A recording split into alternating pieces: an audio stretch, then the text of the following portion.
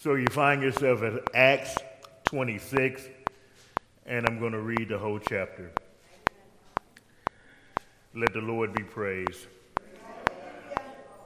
So Agrippa said to Paul, "You have permission to speak for yourselves."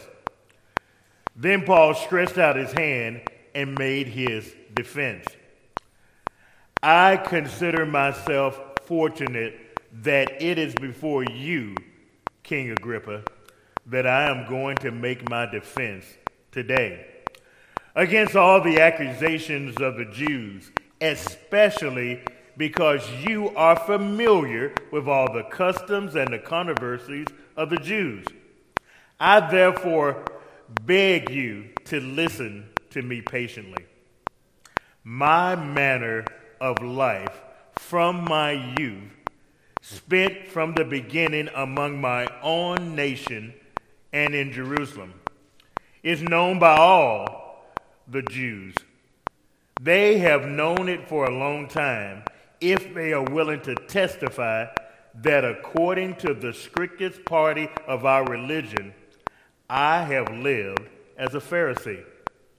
And now I stand here on trial because my hope in the promise made by God to our fathers, to which our 12 tribes hope to obtain as they earnestly worship day and night.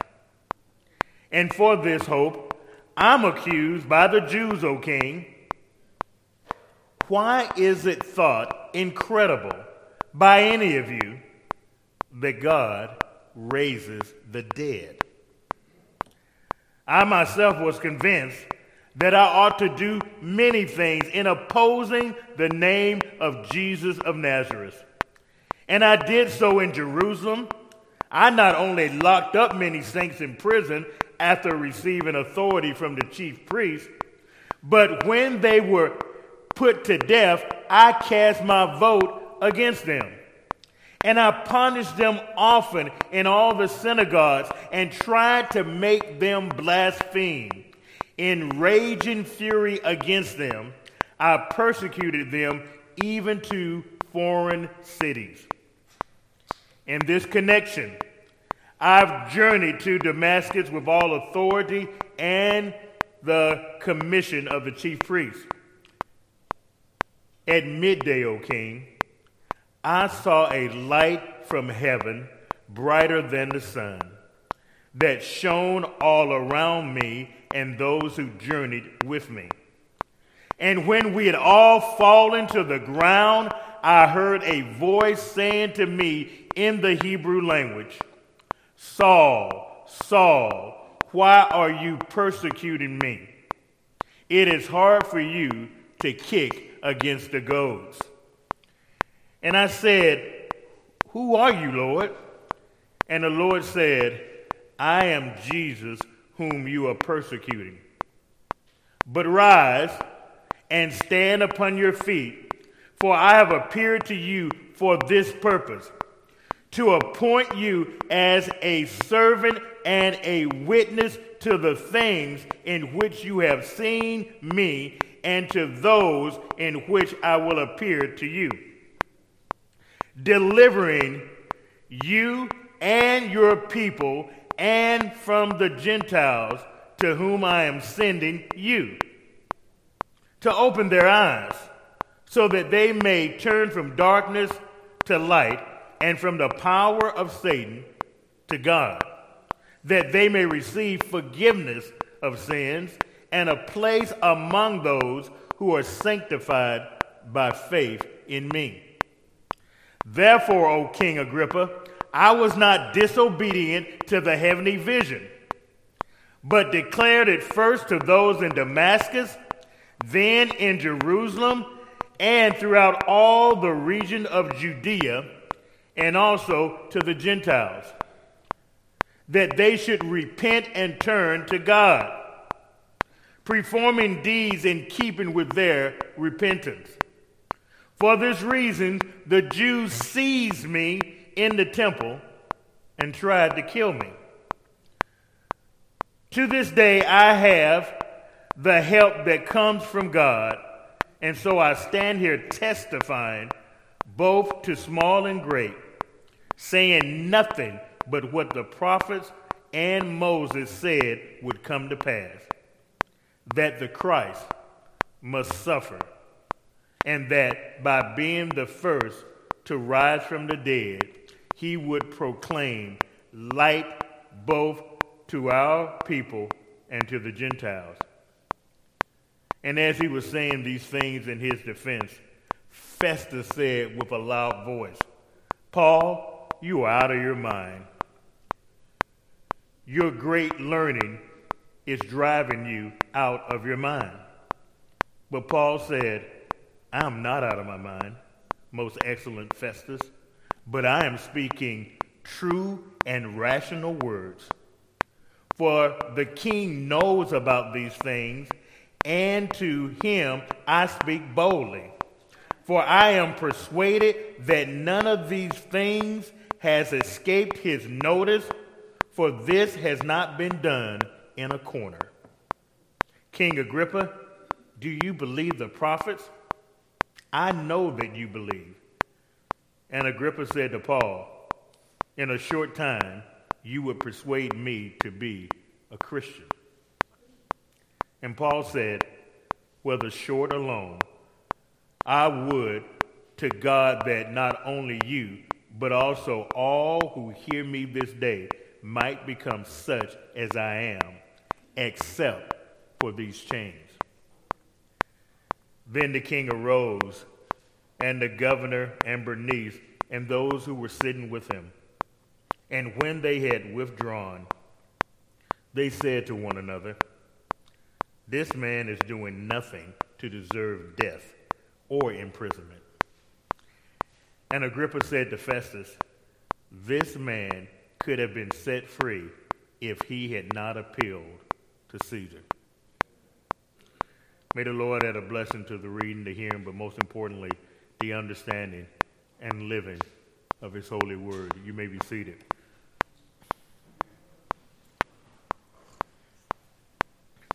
There was a world-famous violinist named Fritz Kreisler, born in 1875 and died in 1962.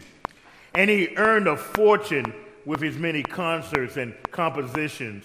And because he was an incredibly generous man, he gave most of that money away. So one day when he discovered an exquisite violin on one of his trips across the country, he was unable to purchase it. Later, having raised enough money to meet the asking price, he returned quickly to the seller, hoping to purchase this beautiful instrument. But to his great dismay, it had been sold to a world-famous collector. Chrysler made his way to the new owner's house and offered to buy the violin from him. The collector said, "I can't do that, Fritz. This has become a prized possession for me, and I will not sell it." Chrysler was incredibly disappointed, and he was about to leave the man's home. But he had an idea. He said, "Could I play the instrument once more before it's consigned to silence in your collection?"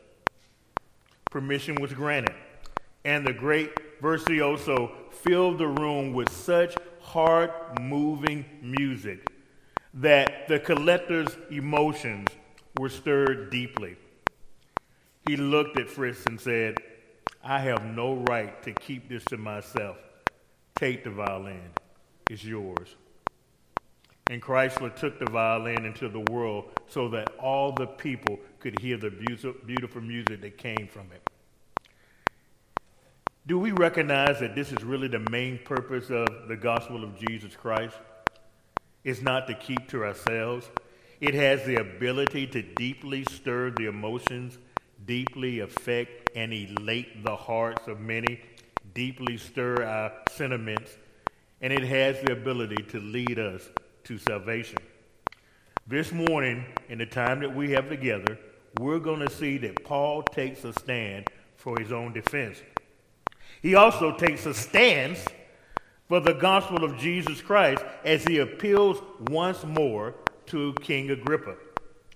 Paul stands before King Agrippa as a Jew because of the promise given to him by God. He stands before King Agrippa as a Christian, bringing light to both Jew and Gentile. And he stands before King Agrippa as God's servant, boldly persuading all to become Christians through the gospel of Jesus Christ. Let us pray. Dear Heavenly Father, we just love and praise you. I ask that the words of my mouth and the very meditations of my heart be found acceptable in your sight. For you are my Lord and my Redeemer. Bless us today. It's in the precious name of Jesus that we pray. And all God's children said amen. We walk into this and we see that Paul has appealed to Caesar and has made it necessary for Festus to seek the advice of King Agrippa. He needs to seek the advice of King Agrippa because he needs to finish the report that he has to turn into the person who has authority over him, the emperor, before he sends Paul to Rome. Now we see King Agrippa as he takes charge of these proceedings, and he gives Paul the ability to speak. We know that Agrippa is one that has sufficient knowledge of all the Jewish customs and controversies. He's able to understand what is truly in dispute. He also has an awareness of this new sect called the Way, which is Christianity, because it came from Jewish roots. We see here that his knowledge is not like the knowledge of an outsider, not like someone that has just a professional interest in Judaism. He himself is a Jew. He, Agrippa, believes what the prophets have taught. He understands that there will one day be a Messiah that would fulfill the prophetic hope that they are looking for. He recognizes how important this is. So he can stand before Paul as a judge. There are two main things that Paul wants to get across. He wants to make sure it's clear that the main issue of this trial is the issue of the resurrection of the just and the unjust and the resurrection of Jesus Christ. Then he also wants to make sure that they understand that his purpose to be called to such a task is to be a witness for this Jesus Christ to both Jews and Greeks. So we see Agrippa. Verse 2, he gives Paul the permission to speak. Look at what Paul says. I consider myself fortunate that it is before you, King Agrippa, I am going to make my defense today against all the accusations of the Jews. Paul starts to explain the reason for his ministry. He seeks now to reason man to man with Agrippa. And with this august body assembled before him, you got civic leaders, you've got military authorities. This is a grand gallery for the grand finality of this trial. So we see, as he in verse 3 asks this of King Agrippa, especially because you are familiar with all the customs and the controversies of the Jews, therefore I beg you to listen to me patiently. He pleads with King Agrippa as a faithful and fellow Jew to listen to him as he tells him about his belief in the promise made by God. He stands before King Agrippa as a Jew because of the promise made to him by God. So now he gives his defense. It's a clear, compelling case that must be considered. He stands before him and he starts with evidence from his past, and he tells him about his particular foundation that has been formed in all the manner of his life. Look at verse 4. My manner of life from youth,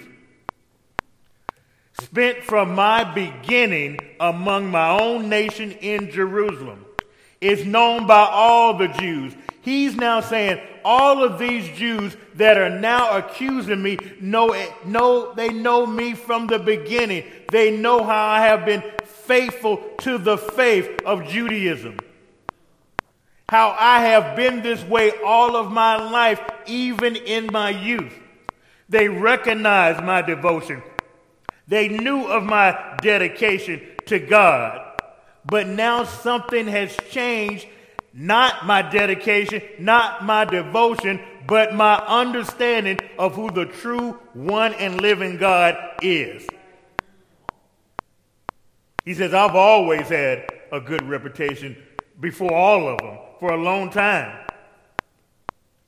And he recognized that Agrippa could understand that he spoke boldly about his religion. He goes on to verse 5 and he says, they have known me for a long time.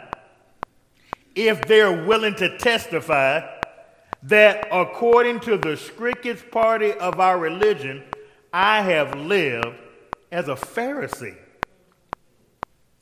He wants them to know that, hey, I'm not some liberal Jew. I'm not some Johnny-come-lately, but I belong to the strictest party of our religion, the one that follows the rules to the letter. My association has been with them throughout my whole youth. But now, King Agrippa, verse 6, I now stand here on trial because of my hope in the promise made by God to our fathers. See, he's tapping into the fact that he believes what the prophets have said about the Messiah who is to come. He knows, he recognizes that there's a hope and a promise given to God that a Messiah would come and rescue them. He also lifts up the fact that his fellow Pharisees maybe didn't understand the complete ramifications of restoration.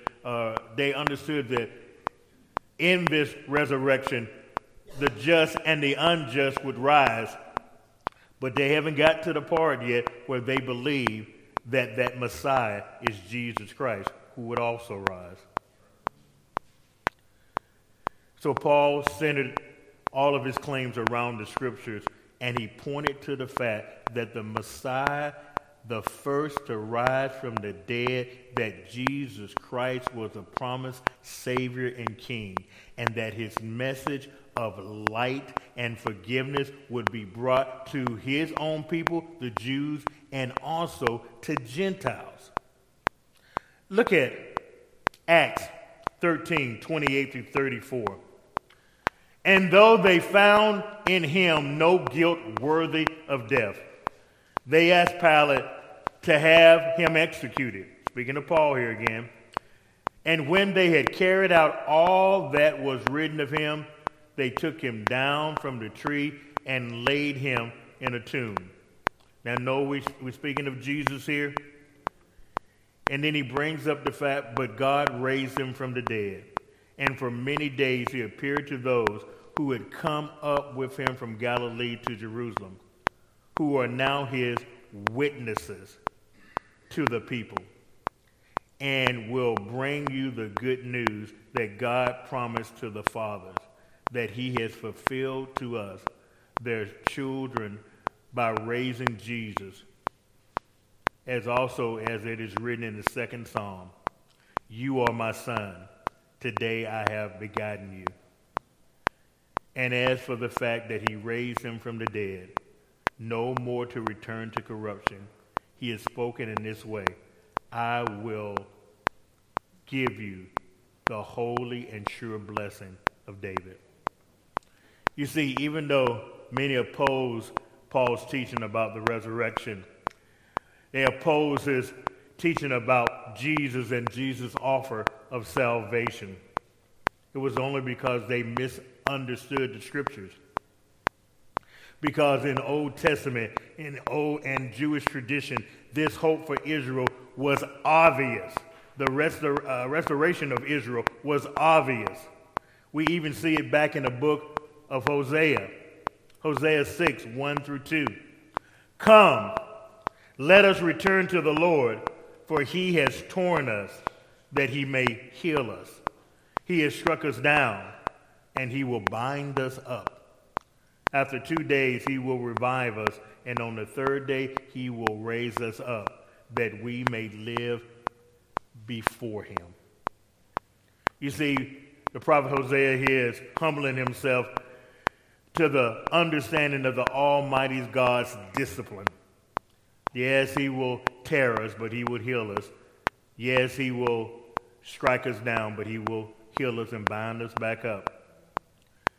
And that he would raise us from the dead on the third day. He's contrasting here what will later happen in the New Testament, when Jesus, on that great getting up morning, rises from the dead and is no longer in that tomb.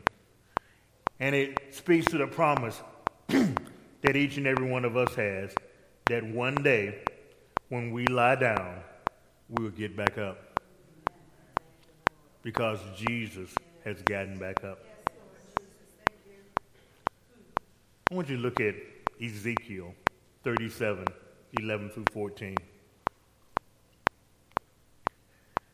Then he said to me, Son of man, these bones are the whole house of Israel. Behold, they said, our bones are dried up, and our hope is lost. We are indeed cut off. Therefore prophesied and said to them, Thus says the Lord God, behold. Now when he says prophesied, preach to us, right? Therefore preach to us and said to them, Thus says the Lord God, behold, I will open your graves, I will raise you from your graves, O my people, and I will bring you into the land of Israel. And you shall know that I am the Lord when I open your graves and I raise you from the dead, O my people, and I will put my spirit within you, and you shall live. And I will place you in your own land. Then you shall know that I am the Lord. I have spoken, and I will do it, declares the Lord. So don't tell me they didn't have a good understanding of the promise of God. These Jews were looking for the revival, and here they use this metaphor of a cemetery that seems to show their exile.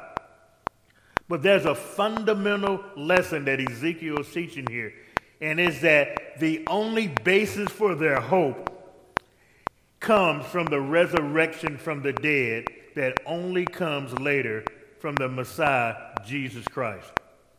Jesus is establishing his reign as Messiah through resurrection power, and it is characterized by the gift of the gospel, which is eternal life, that we will all get up.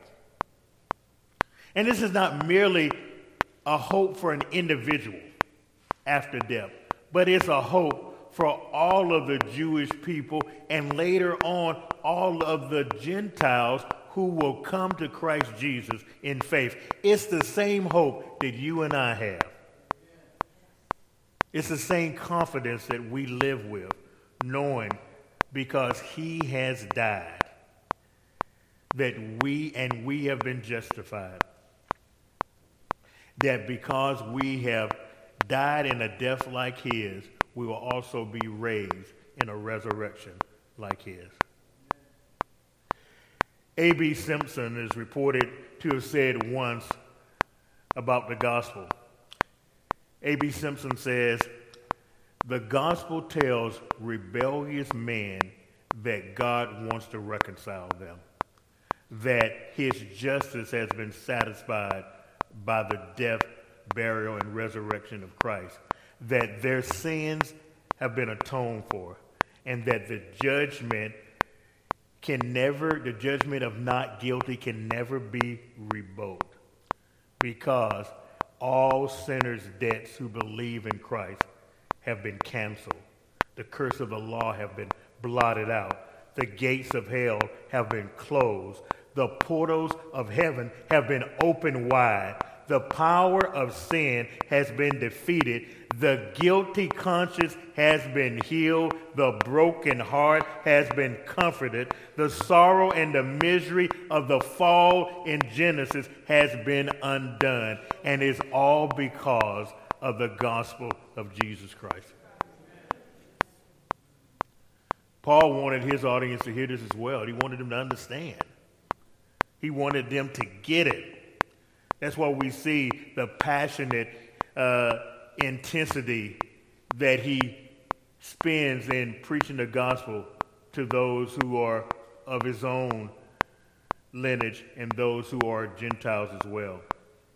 He says there that this promise is for all 12 tribes who are hoping to see it fulfilled as they earnestly serve God day and night. This was a national hope that all Jews had. They wanted to see the reunification of God and themselves. So Paul explains that yes, now I serve God, the same true living God, as a follower of the way. Because now I see that the hope that God has promised is fulfilled in Jesus Christ. That's why Paul says here, it is because of this hope that the Jews are accusing me, O king. He wants them to know. And then I want you to look at, just hear this rhetorical question that Paul asked in verse 8. Why is it thought incredible by any of you that God raises the dead? Do you even believe in the God that you say you believe in? So why is it so out of sorts that God, if you have the same hope that I have, if you're seeking and waiting for the same promise that I have from God, then why is it that your belief finds it so unbelievable and so incredible that God could raise anyone from the dead? He's amazed by this. Look at Acts 17, 2 through 3. And Paul went in, as it was his custom, on the 3 Sabbath days. He reasoned with them from the Scriptures, explaining and proving that it was necessary for Christ to suffer and to rise from the dead, saying, this Jesus whom I proclaim to you is the Christ. 1 Corinthians 15, 12 through 13. No, if Christ is proclaimed as raised from the dead, how can some of you say there is no resurrection of the dead? You know, once a person acknowledges, admits that they serve an all-powerful God, then how could they ever find the idea of resurrection so incredible? Paul goes back in verse 9 and he says these words, I myself was convinced. Now when he says I was convinced, he's speaking of his past life as a Pharisee and a follower. And he says, I ought to do many things in opposing the name of Jesus of Nazareth. Now, opposing the name of Jesus of Nazareth includes for him attacking those who believed in Jesus, persecuting those who believed in Jesus, chasing after those who believed in Jesus. Look at Galatians 1, 13 through 14. For you have heard of my former life in Judaism, how I persecuted the church violently and tried to destroy it. And I was advancing in Judaism beyond many of my own age among my people. So extremely zealous was I for the traditions of my father.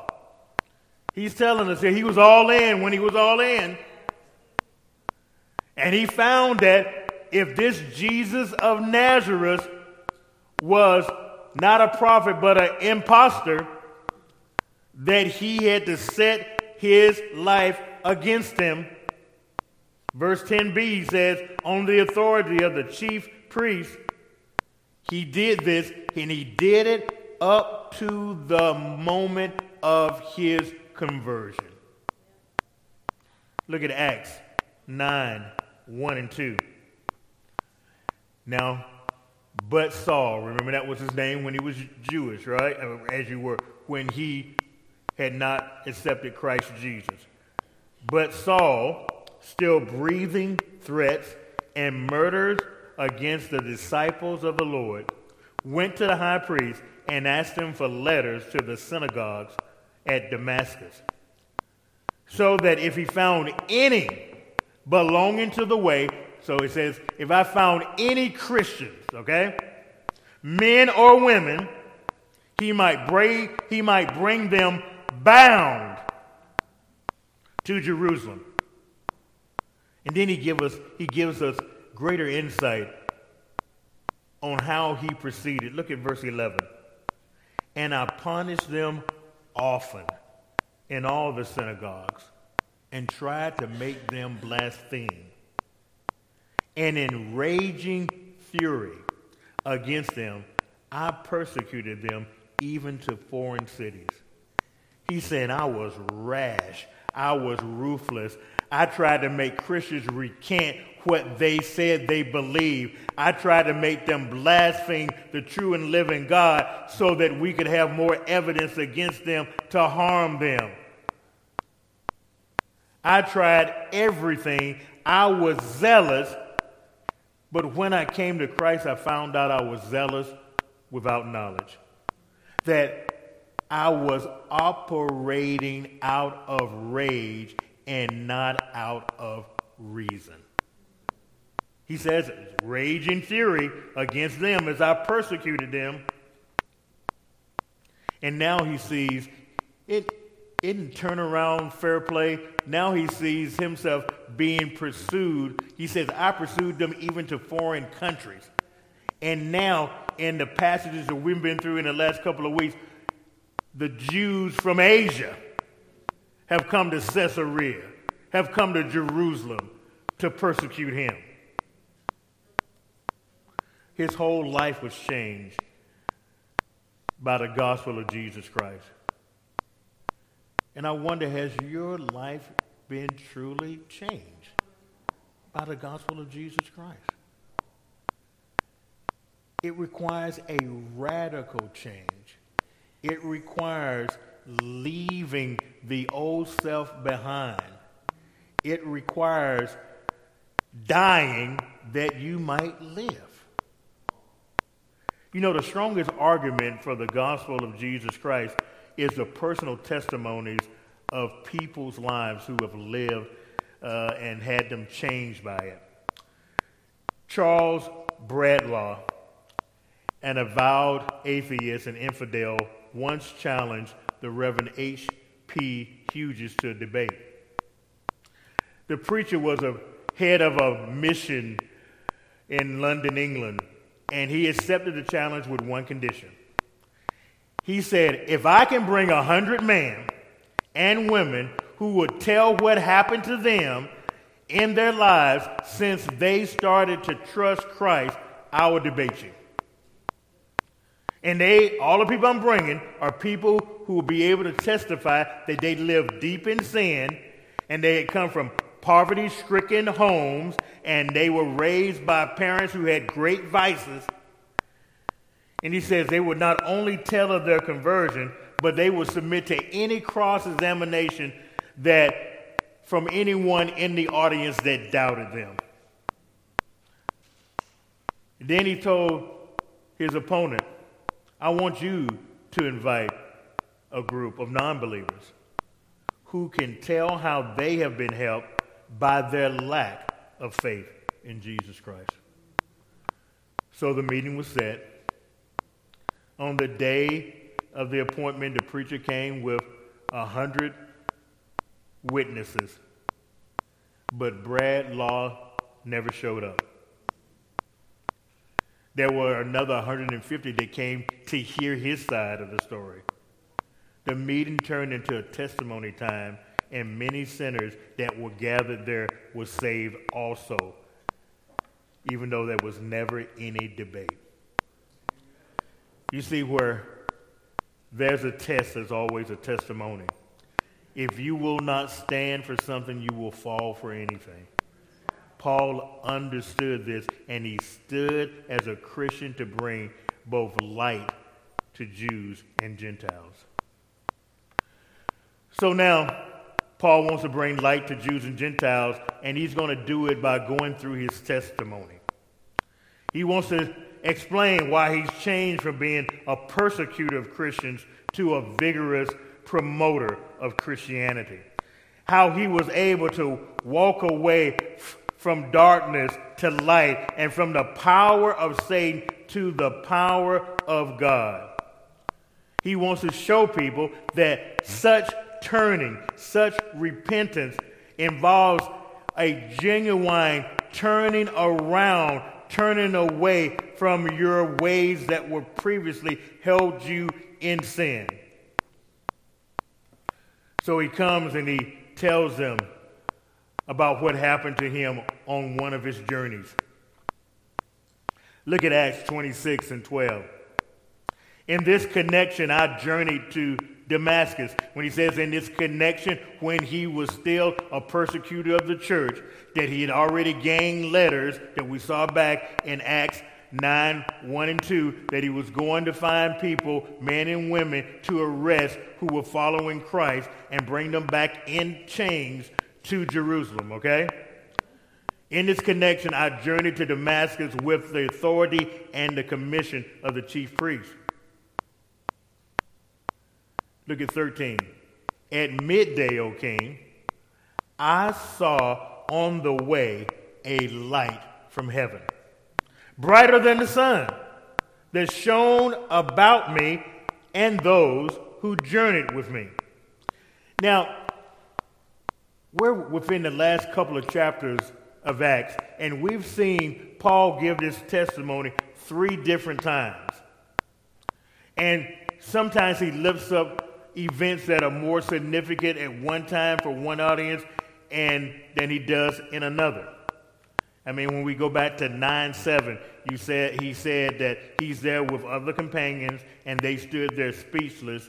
They heard the sound, but did not see anyone, and they fell to the ground. Now, you see in 22 and 9, he informs them that those who were with him did not understand the voice of the one who was speaking to them. But in all 3 accounts, he recalls the same clear vision of hearing the words, "Saul, Saul, why are you persecuting me?" The only difference here, he says it was in the Hebrew language. And then he gives us the greatest insight he has in the retelling of this testimony ever. Look at the next verse. It is hard for you to kick against the goads. This is the only time that he does this out of the 3 times he tells his testimony. Well, Pastor, what is a goad? A goad is a sharp, pointed stick that was used to move animals in a particular direction. When you're trying to get your beast or burden to turn right or left, sometimes he would be angry and he would kick back his hooves, and they would then be impaled with one of these goads. And that would change his mind on whether he needed to turn right or left. So Jesus gives Paul this illustration, this image of kicking against the goads. That did he not recognize that God Almighty was directing him, and that the more he kicked against the goals, God would always win, because God has the ability at any time to change your direction. Sometimes he changes your direction with a promise. Sometimes he changes your direction with pain. But the key is he will change your direction. And I think Paul wanted to also show Agrippa and Festus and Bernice and everyone who was there at the trial the overwhelming power of Christ that drew him into this transformation, and also to let them know that regardless of how hard you try to hinder me, how hard you try to assassinate me, how hard you try to continually to keep me in prison, you are kicking against the goals, because I'm doing this as a witness for Christ, and he will change your direction. He even showed that his own plan to exterminate the church of Jesus Christ made him, because God changed his direction, to be one of the greatest proponents of the church of Jesus Christ. That you cannot kick against the irresistible purposes of God. Are you still kicking? Are you still getting stuck? Have you not recognized that you cannot work against the irresistible purposes of God? Acts 26:15, Paul asked a simple question. And I said, "Who are you, Lord?" Now remember, Lord can be Kyrios, or it can be Sir. It says, "Who are you, Lord?" And the Lord said, "I am Jesus, whom you are persecuting." But then he tells him, "Get up, get on your feet, go into the city, and I will tell you what you are going to do next. That you are going to be a witness for me." This is so important. Do you understand that the word witness means what in Greek? A martyr. What does a martyr do? A martyr enters martyrdom. They die for the purpose that they're standing for. So he tells them up front, you will give your life for me to prove to others all the things you have seen me do and the things that I will show you.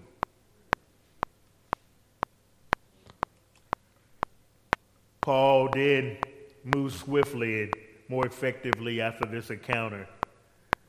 And he comes to this understanding that the only way to fulfill his life is to fulfill this call as a witness. Look at Ezekiel 2:1-3. And he said to me, "Son of man, stand on your feet, and I will speak to you." And as he spoke to me, the Spirit entered into me and set me on my feet.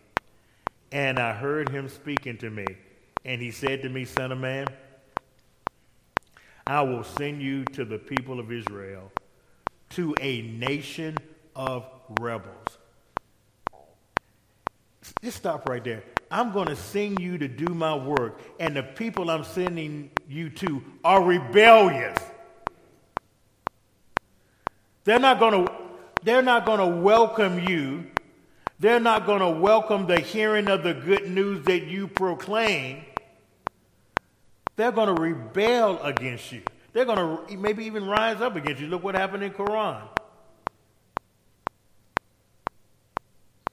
But look what he says.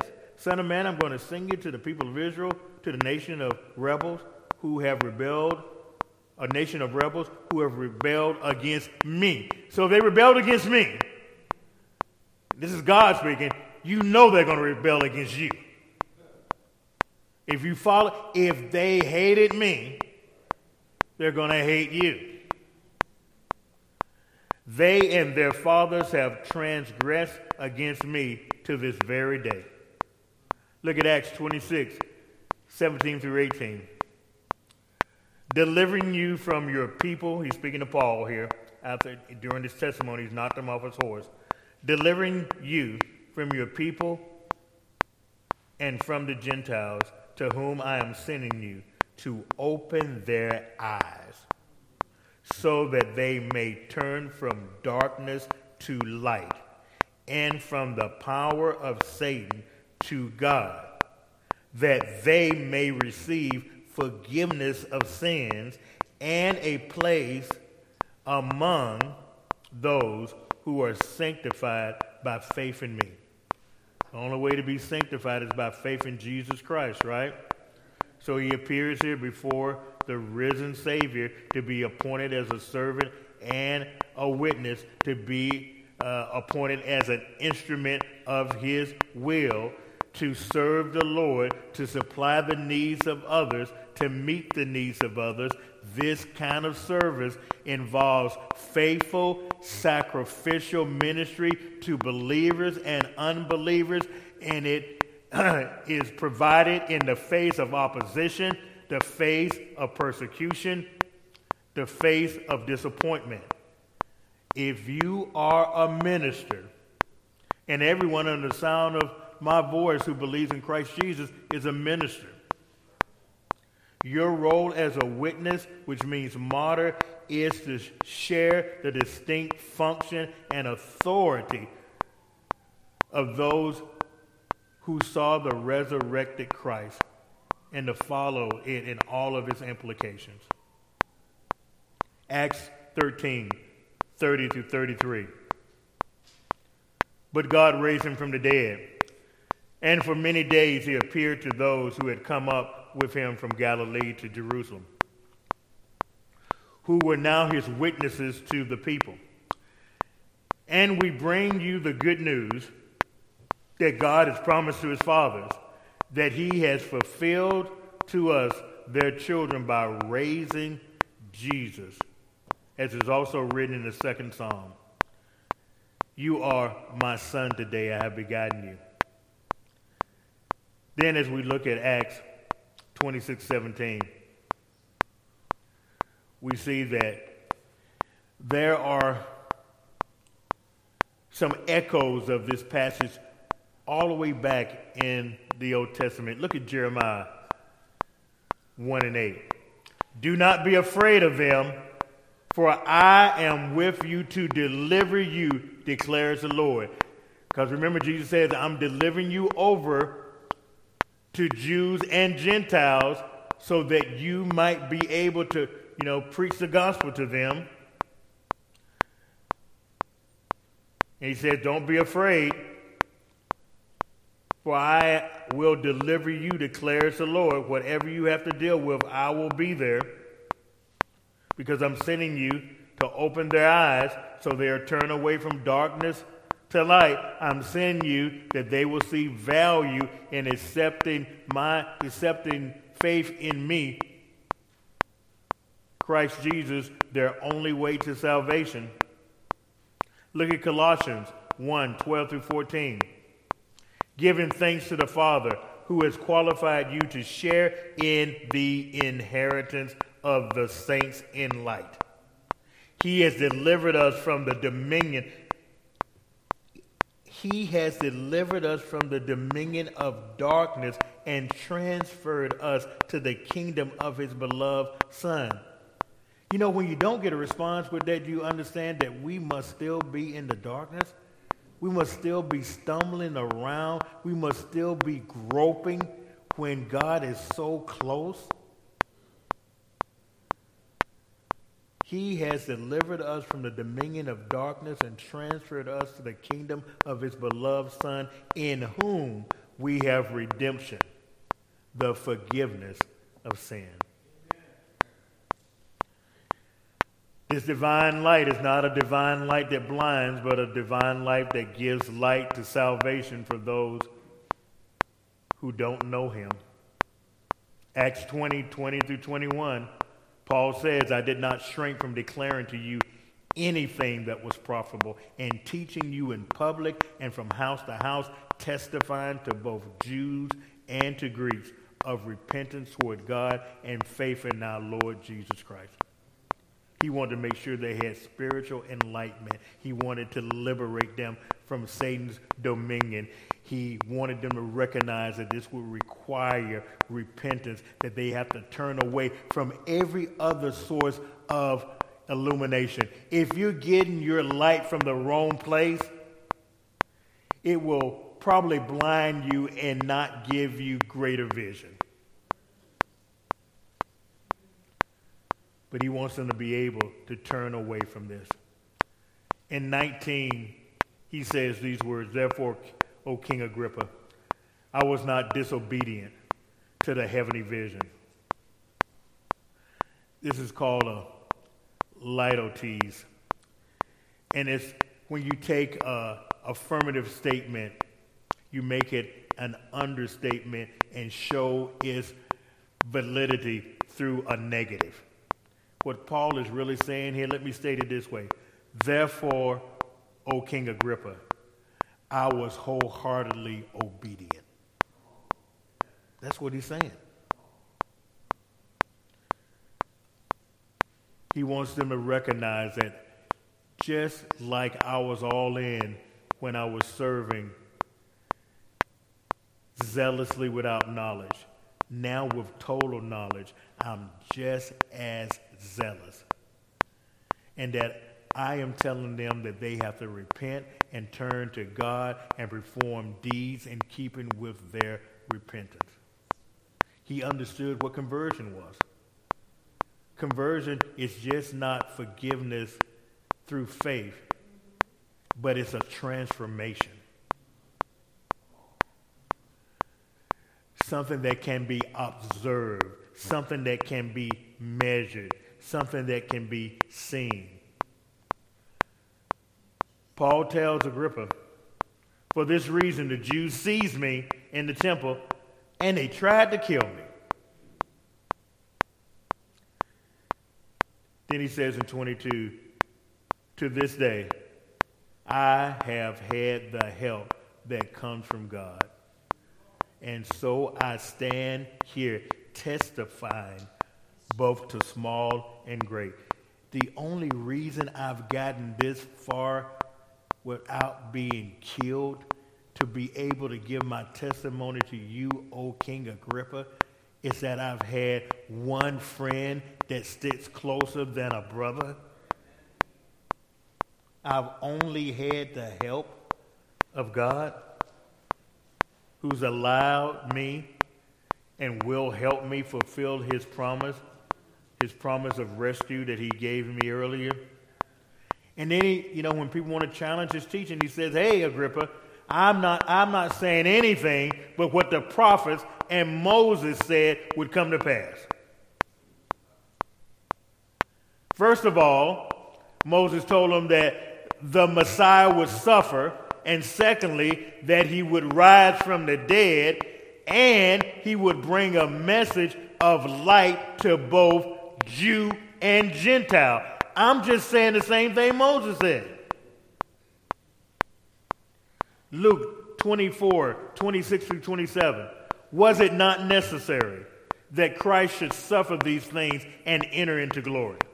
And beginning with Moses and all the prophets, he interpreted to them all the scriptures, the things concerning himself. Then skip down to Luke 24:45-48. Then he opened their minds to understand the scriptures and said to them, "Thus it is written that Christ should suffer and on the third day rise from the dead, and that repentance for forgiveness of sin should be proclaimed in his name to all nations, beginning with Jerusalem. You are witnesses of these things." Then lastly, we see Paul as he stands before Agrippa as God's servant, boldly persuading all to become Christians. I want you to listen closely to these last passages. I'm not going to go deep into them. I'm going to bring out three things that I think are incredibly important, but I want to read them once again. Acts 26:24-32. As he was saying these things in his defense, Festus said with a loud voice, Paul, you're out of your mind. Your great learning is driving you out of your mind. But Paul said, I am not out of my mind, most excellent Festus, but I am speaking true and rational words. Now watch this. Watch the turn here. For the king knows about these things, and to him I speak boldly. For I am persuaded that none of these things has escaped his notice, for all this has not been done in a corner. Man, you got to get that. He says it's been, what God has done has been presented to believer and unbeliever, to saint and skeptic. It hadn't been done in a corner. Everybody who has eyes to see has seen it. King Agrippa, do you believe the prophets? I know that you believe. And Agrippa said to Paul, in a short time, would you persuade me to be a Christian? And Paul said, whether short or long, I would to God that not only you, but also all who hear me this day might become such as I am, except for these chains. Then we see the king get up, the governor Bernice get up.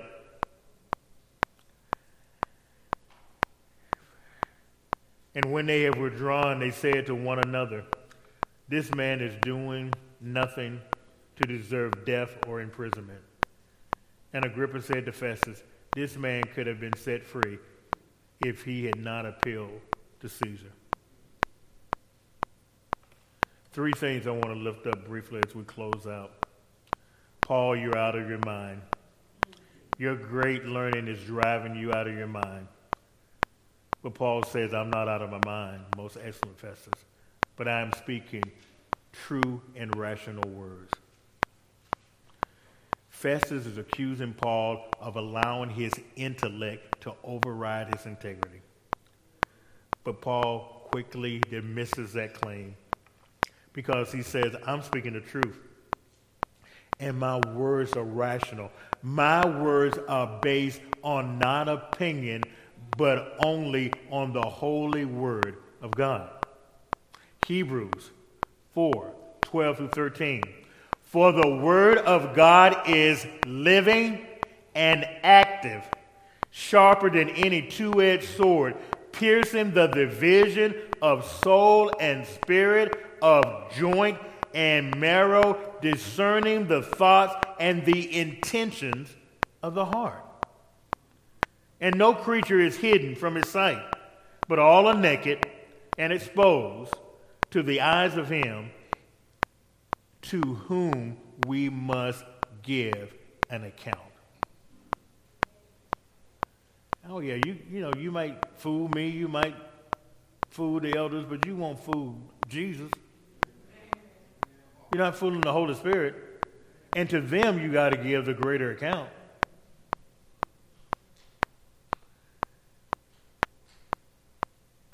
And then, for I am persuaded that none of these things has escaped his notice, for this has not been done in a corner. King Agrippa, do you believe the prophets? I know you believe. Agrippa has a long and solid reputation as a pious Jew.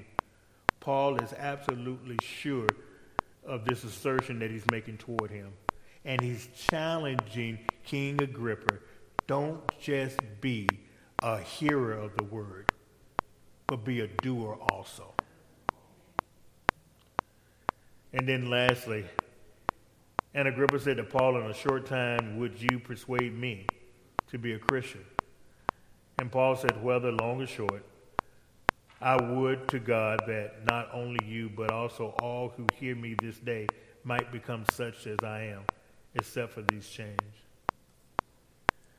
Realizing that Paul is pressing here Agrippa for a Christian commitment, Agrippa tries to push him off with this statement, saying it's too short of a time to make a decision. And Paul is saying, whether the time is long or the time is short, it's the time. And you who believe should repent, and then you should desire a right standing with God. If you've heard true and rational words about Jesus Christ, there should be a reaction. There should be a reply. There should be a realization. When the gospel is proclaimed, it requires an action, either affirmative or the alternative, which is negative. You should be not just a hearer of the word, but a doer, because a hearer of the word is like a man who looks at his face in a mirror and then forgets what he's seen. Paul is saying to Agrippa, you believe the prophets, and I know you do. You're a faithful Jew, as I am, and now you have heard the gospel. What would ever keep you from accepting Jesus Christ? Because either you accept Jesus Christ or you accept the consequences that come with refusing Jesus Christ. Either you accept the tree of life, or it doesn't matter to you if the tree of life dies. You know, a pig ate his fill of acorns that had fallen from his oak tree. And after he had eaten all the acorns that had fallen, he started to root around the tree. There's a crow in the tree, and he remarked to the pig, hey, you shouldn't do that, because if you lay bare the roots of this tree, it will wither, and it will die, and it will fall over. The pig looks up to the crow and says, I could care less as long as I keep getting these acorns. You see, Agrippa realized, or didn't realize, that the tree was the Savior. And that if you got rid of the Savior, there was no salvation, just as a pig didn't realize if you kill the tree, there are no more acorns. We must either accept Christ Jesus and enjoy the fruit of the tree, or we must deny Christ Jesus and accept the consequences of a fruit that leads to death. Let us pray. Dear Heavenly Father, we just love and praise you. We thank you for all that you're doing in this minute and in this hour. Lord, we ask you to change lives by your word. To, Lord, let them no longer just root around the tree, but let them embrace the tree. Let them understand that you are the vine and we are the branches, and apart from you, we can do nothing. Bless us and keep us, and encourage our hearts today. In the precious name of Jesus, we pray. Amen.